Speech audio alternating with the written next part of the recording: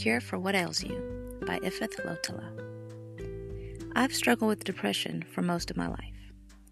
Anxiety crept in as I neared 40. I figured it made sense. I'm a type A leaning individual nearing middle age with the pressures of home, career, and kids. Isn't this what everyone goes through? I decided not to worry about it too much. That is, until the day I thought I was dying, and realized that this level of anxiety was not okay and was not sustainable. It turns out I was having an anxiety attack. Once I recovered from it, I knew with so much conviction and urgency that leaving some key life lessons for my children was the most important thing I could do with my days left on earth. Lessons that had taken me a lifetime and much anguish to learn. Lessons about listening to your intuition and following your own path, the importance of freedom and loving yourself at all costs. It was February 2018 when I started to write. It felt so good knowing that I was doing what was most in my heart to do. I was listening to the call and I was doing my work. And then life reminded me of its demands. Bills to be paid, kids to care for, and businesses to run. So I put the writing aside until a better time. But I did not find a better time. The years passed and my anxiety grew. Surely it was because my plate was so full. There was no way I could start writing until I whittled down my to-do list. Maybe I could work a whole lot, make a bunch of money, and take a couple of months off to knock out my book. Yeah, that's what I'd do. But the months dragged on. The bunch of money never arrived, and the time was never made. Fast forward to March 2020. My 3 young kids and husband were suddenly home 24/7, and I had less time for myself than I ever imagined was even possible. Now I had a valid excuse not to write. How could I? I would have to wait until the short quarantine period was over when things were back to normal. Well, let's just say things did not go that way. As the novelty of quarantine wore off and reality set in, my anxiety and resentment came back with a vengeance. Am I ever going to get to do what I want to do? Will I even recognize it when the time comes? I found myself snapping at the kids and having barely enough energy to make it through the day. I would meditate to find answers, and the only message I would get was to write and do my work.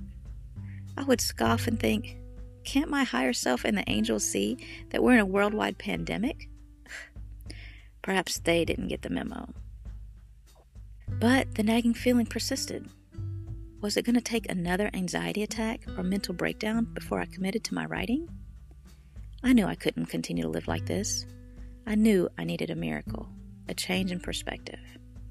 I stopped giving so much airtime to my excuses, stopped telling myself that it was impossible, and asked myself how could I make it possible for me to write my book. I researched articles, watched YouTube videos, and came up with a plan to write 1,000 words a day. I told my family that I'd be going off to write from 2 to 4 p.m. every day, right after the school day was over. It felt weird at first. I felt so guilty. What if they needed me? Shouldn't I be putting them first? I had to physically leave my house so that I would not give in to the urge to do housework or start dinner early. If I stayed home, I would still be in mommy mode and unable to focus. Once I finally sat down at our local, socially distanced coffee shop, an unfamiliar wave of peace washed over me before I had even written a single word. I did it.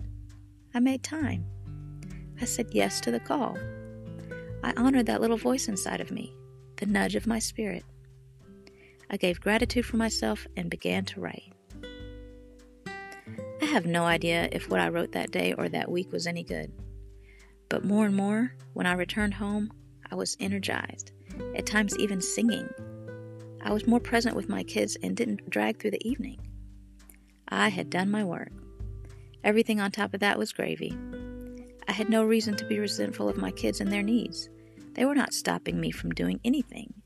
I was telling myself what I could and could not do, and they were just playing along. We created a new routine where I wrote multiple times a week and even more on the weekends. Eventually, they would see me off by saying, "Happy writing, Mommy." We all soon realized that if I started getting snappy, anxious, or irritated, it was time for me to go write, or at the very least have time for my soul. They encouraged me to do it. They were all in support of it, because they all saw how my taking care of my needs made everyone happier. All this time, I was putting myself last to serve my kids, but it was becoming clear to me that taking care of myself was the best thing I could do for them. Unknown to me, I was doing even more than that. One day, a small rectangular package arrived by Amazon. My 10-year-old son asked excitedly, "Is that your book, Mommy?" Grateful pause. What a feeling to know that my kids believed in my dreams and my work so much that it was already real and tangible to them. What an example I was setting for my children to make time for their dreams and goals. I thought doing less work would be the cure for my anxiety, but I was wrong. Doing my work was.